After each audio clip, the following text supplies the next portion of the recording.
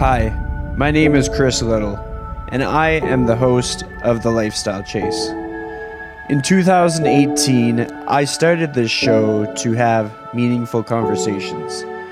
I've interviewed over 100 different people, both in and out of the fitness industry.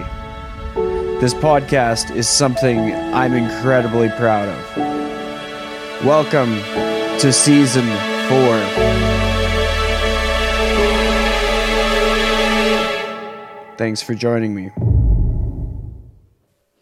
There's a lot that really makes a person think, because I've seen so many instances where it's like, yeah, if you do a referral, you get this. And as soon as you talked about how that becomes more like transactional, like an exchange of like money almost, then I could understand where the power would be in kind of giving the client that sense of autonomy and ownership over their journey and their power and their leverage.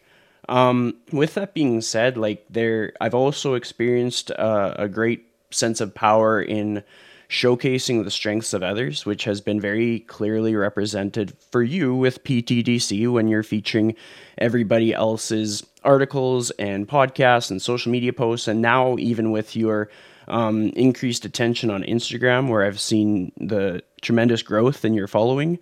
Oftentimes, you're featuring posts of the week kind of thing. What have you found that has been most effective with showcasing other people's strengths, and what led to that trend for you?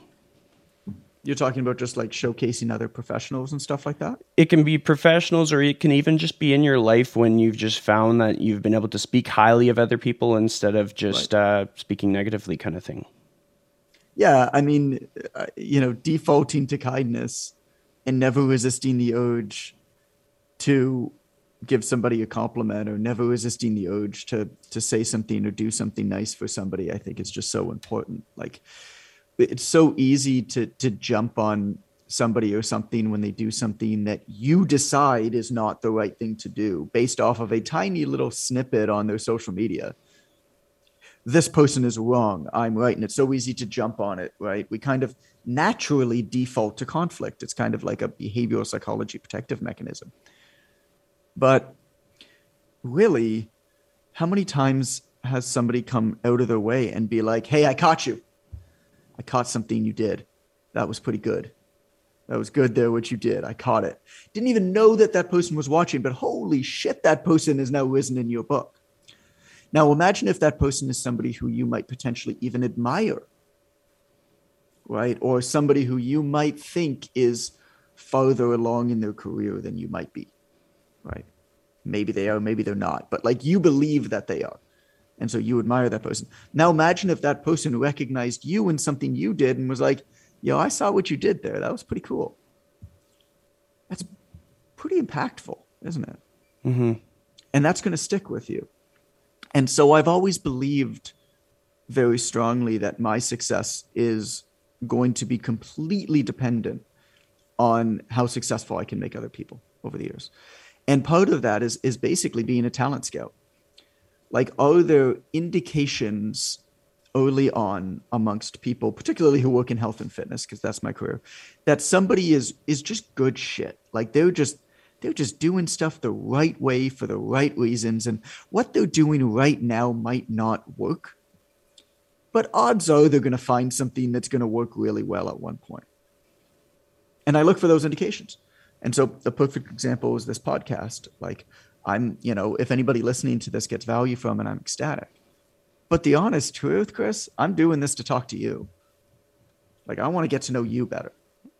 Because the sheer fact that you have a podcast is an indication to me that you're the type of person who's more serious about what you do. You're resourceful. You're going out of your way to go above and beyond in some way that serves your clients and that's going to serve your career moving forward. Whether or not, I didn't even look. I didn't know you had done 200 shows, because the reality of it is, I don't care. I don't care if this is your first show. I don't care if this is your 1,000th show.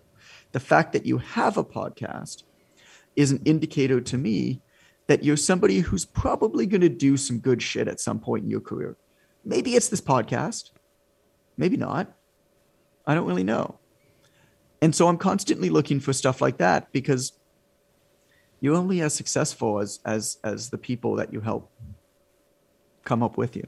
There's great, like there's really interesting examples to that. I mean, you look at some of the most successful and profitable ecosystems in the world out there. For example, like WordPress by Automatic, powers a huge amount of the web. Something like 85% of the revenue that WordPress makes goes to companies outside of WordPress. Basically, companies that are profiting off of the ecosystem that WordPress has made. There's a lot of examples like that. And it's actually really, really powerful when you think about it. You basically create this environment where you win because you're making a whole bunch of other people win. And then everybody gets lifted up. This is nothing new. A rising tide lifts all boats. Like, I'm not making up anything here. Mm-hmm. But in this day and age, it seems like people are just trying to be louder than one another, if that makes sense. And forgetting that the best way to actually win is to support one another and get together with good people and build community with one another and carve out your own paths together. Well, I mean, one of the biggest motivators for me in asking that question and kind of digging deeper into that was because, like, I find in an industry where we are focused on building, like, the strength and confidence in others, it can become quite toxic with insecurity and just, like, Mm-hmm. competition. And honestly, with the high turnover in this industry, like, if someone's wanting to last longer than 2 years, you got to get on board with that rising tide lifts all ships mentality.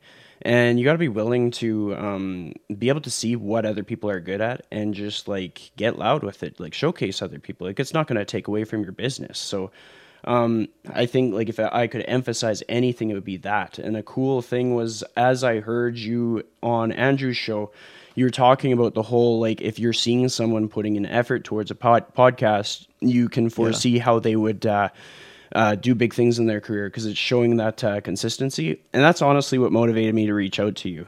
Like, I mean, Oh, I cool. knew your schedule was busy, but I was like, okay, no, that's the sign I needed. I'm like, let's go. Like, I've interviewed so many people, I'm surprised I haven't asked yet, but that was definitely what inspired me.